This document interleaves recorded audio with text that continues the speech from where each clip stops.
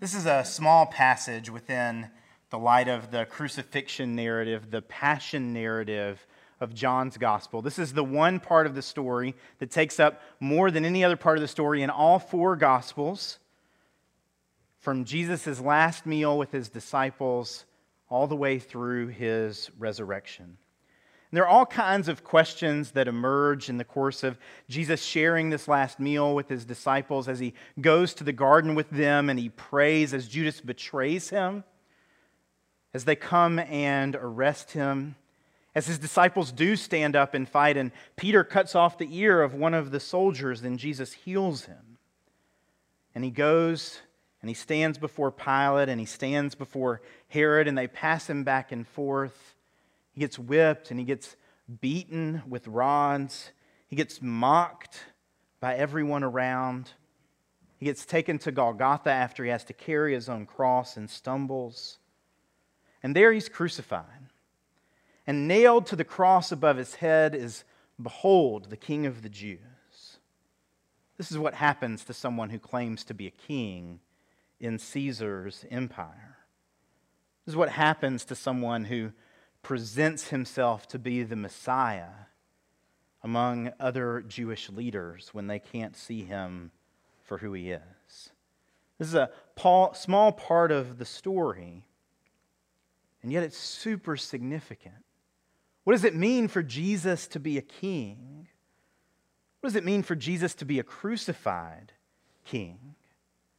What does it mean for his kingdom to be not of this world? And for him to say things like, if it were from this world, my followers would be fighting for me, but instead I'm going to endure whatever you throw at me until it kills me, and then I'm going to rise from the dead. What does it mean to be a part of the kingdom of Jesus? And to jump into that today, to think about that today, I want to start by asking you, what would it look like for the news to cover this part of Jesus' story? We get these four accountings in the Gospels of what happens, but I wonder what it would look like for the news to cover the story today. Because the news constantly demands our attention. We've been taught that to be good citizens of our country, to be good citizens of the world, we need to know what's going on with current events. We need to be aware about political developments. We need to be aware about other things that are happening. We need to be tuned in to the news. It feels like a requirement to keep up with all the things going on.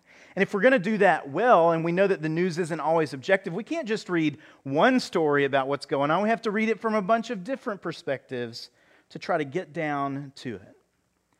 And you know this intuitively, and if you don't, the best way to learn is if you've got a favorite sports team, especially if it happens to be one that's playing football on Thanksgiving this year, just listen to the opposing team's broadcast for one game. Even if they're trying to be objective and you're rooting for a different team than they are, you know the difference. And it's deeply frustrating, right? It's easy to call them homers and pretend like you're the one who's objective. So it goes too with the news. Depending on what sources you read, you'll hear very different stories about Kyle Rittenhouse or the infrastructure bill or whatever else the thing will be this coming week. And I could see some of you tense up just with the mention of those things because you've got opinions about those things. And you might be a little worried I'm going to give you mine. But I'll spare you all of that. Instead, I've written a few different introductions to the story that might be told about this trial, about this man, who's the actual subject of the sermon today. The one who I would say is Jesus, King of all creation. But you might hear other stories if you read about it in the news, like attempt to usurp Caesar quelled with the arrest of Palestinian revolutionary, or extremist leader's arrest affirms the value of confidential informants, or man of color arrested under false pretenses, brutally beaten before being executed by the state in front of a shouting mob. What was he doing to merit arrest? Praying in a garden while his friends slept nearby. Or after prolonged hand-wringing and passing the buck, political leaders permit extrajudicial killing of Jewish man. Or maybe spineless politician caves to religious elites to protect both parties' interests, results in the death of an impoverished teacher. Or maybe a murdering insurrectionist is released while a peaceful rabbi is crucified. The headline could read, "The dirty truth, Jews applaud the use of Roman violence when it suits them, but not the rest of the time." Or maybe it would read, "Blackmail, corruption, and moral incompetence, how the religious right clings to power." This is how the news might start, to sensationalize the story that needs no sensationalizing. The King of all creation has died.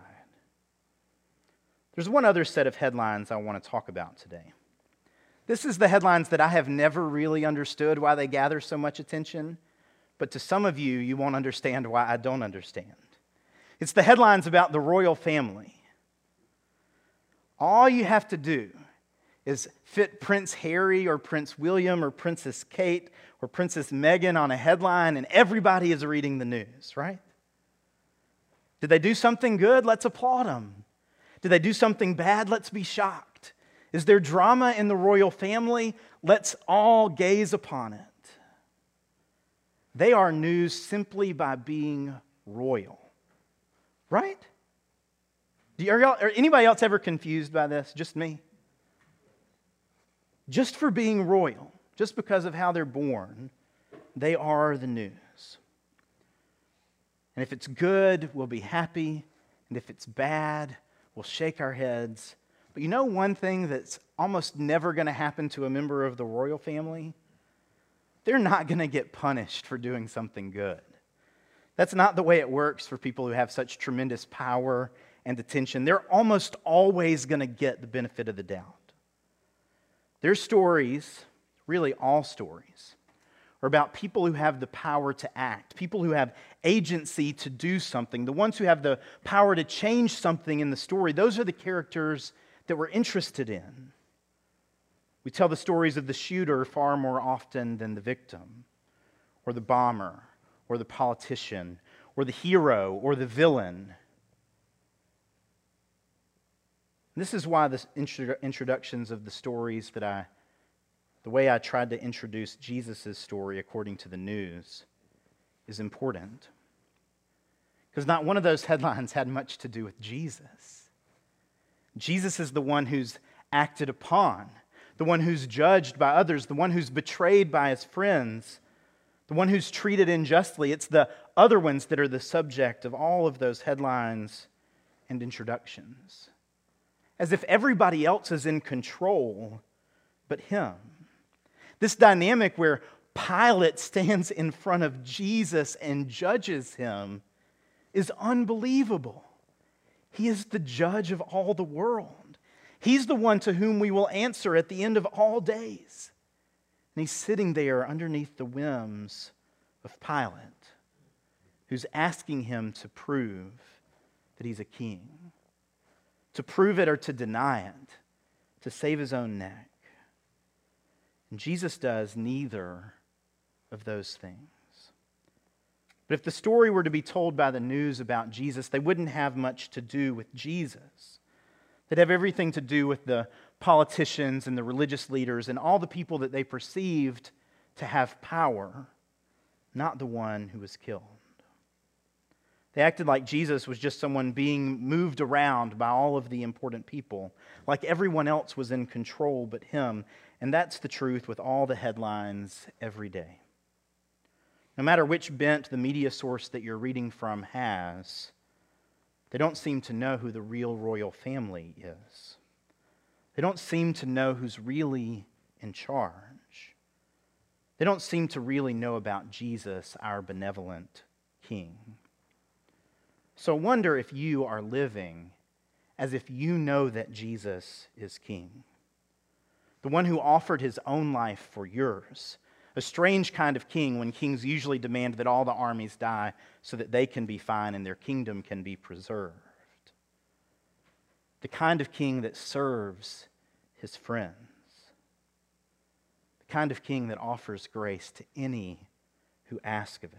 I wonder if you know that Jesus as king. Not just have you known him once a long time ago, but is your life oriented around him such that he deserves every headline, such that everything else that you read is seen in light of Jesus reigning over the cosmos? Or are you more concerned about all the powers and principalities than you are about the one who laid the foundations of the universe? Are you more focused on yourself as the hero of your story to the point that God can't be the hero of your story? Do you want the story of your life to be about you, or do you want it to be about Jesus?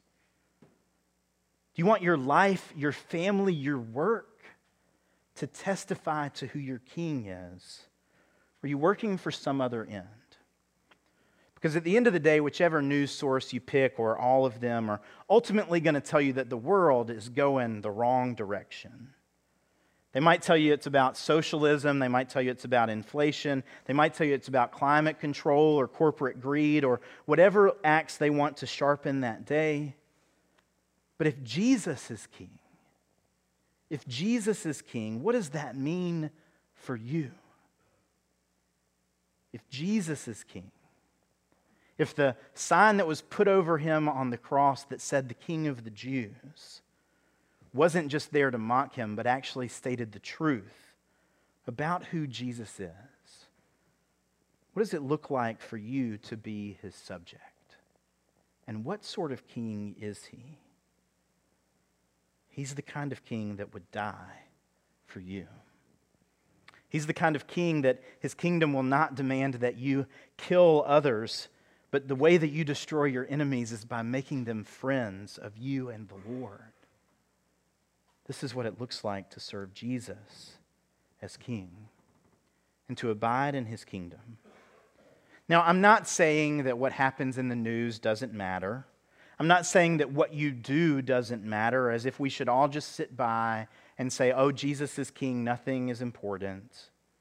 I'm not saying that the brokenness of the world is of no concern.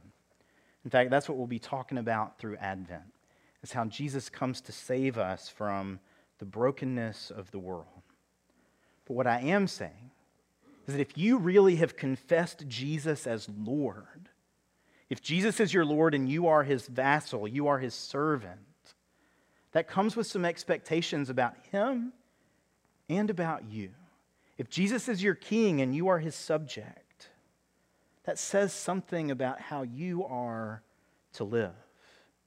And everything else that we encounter, whatever the headlines are today or tomorrow, has to be seen in the light of the gospel that we serve a king who died, who we beheld on the cross to be our king, and who's been raised from the dead and vindicated and offered us a promise of new life far beyond the perils of this world.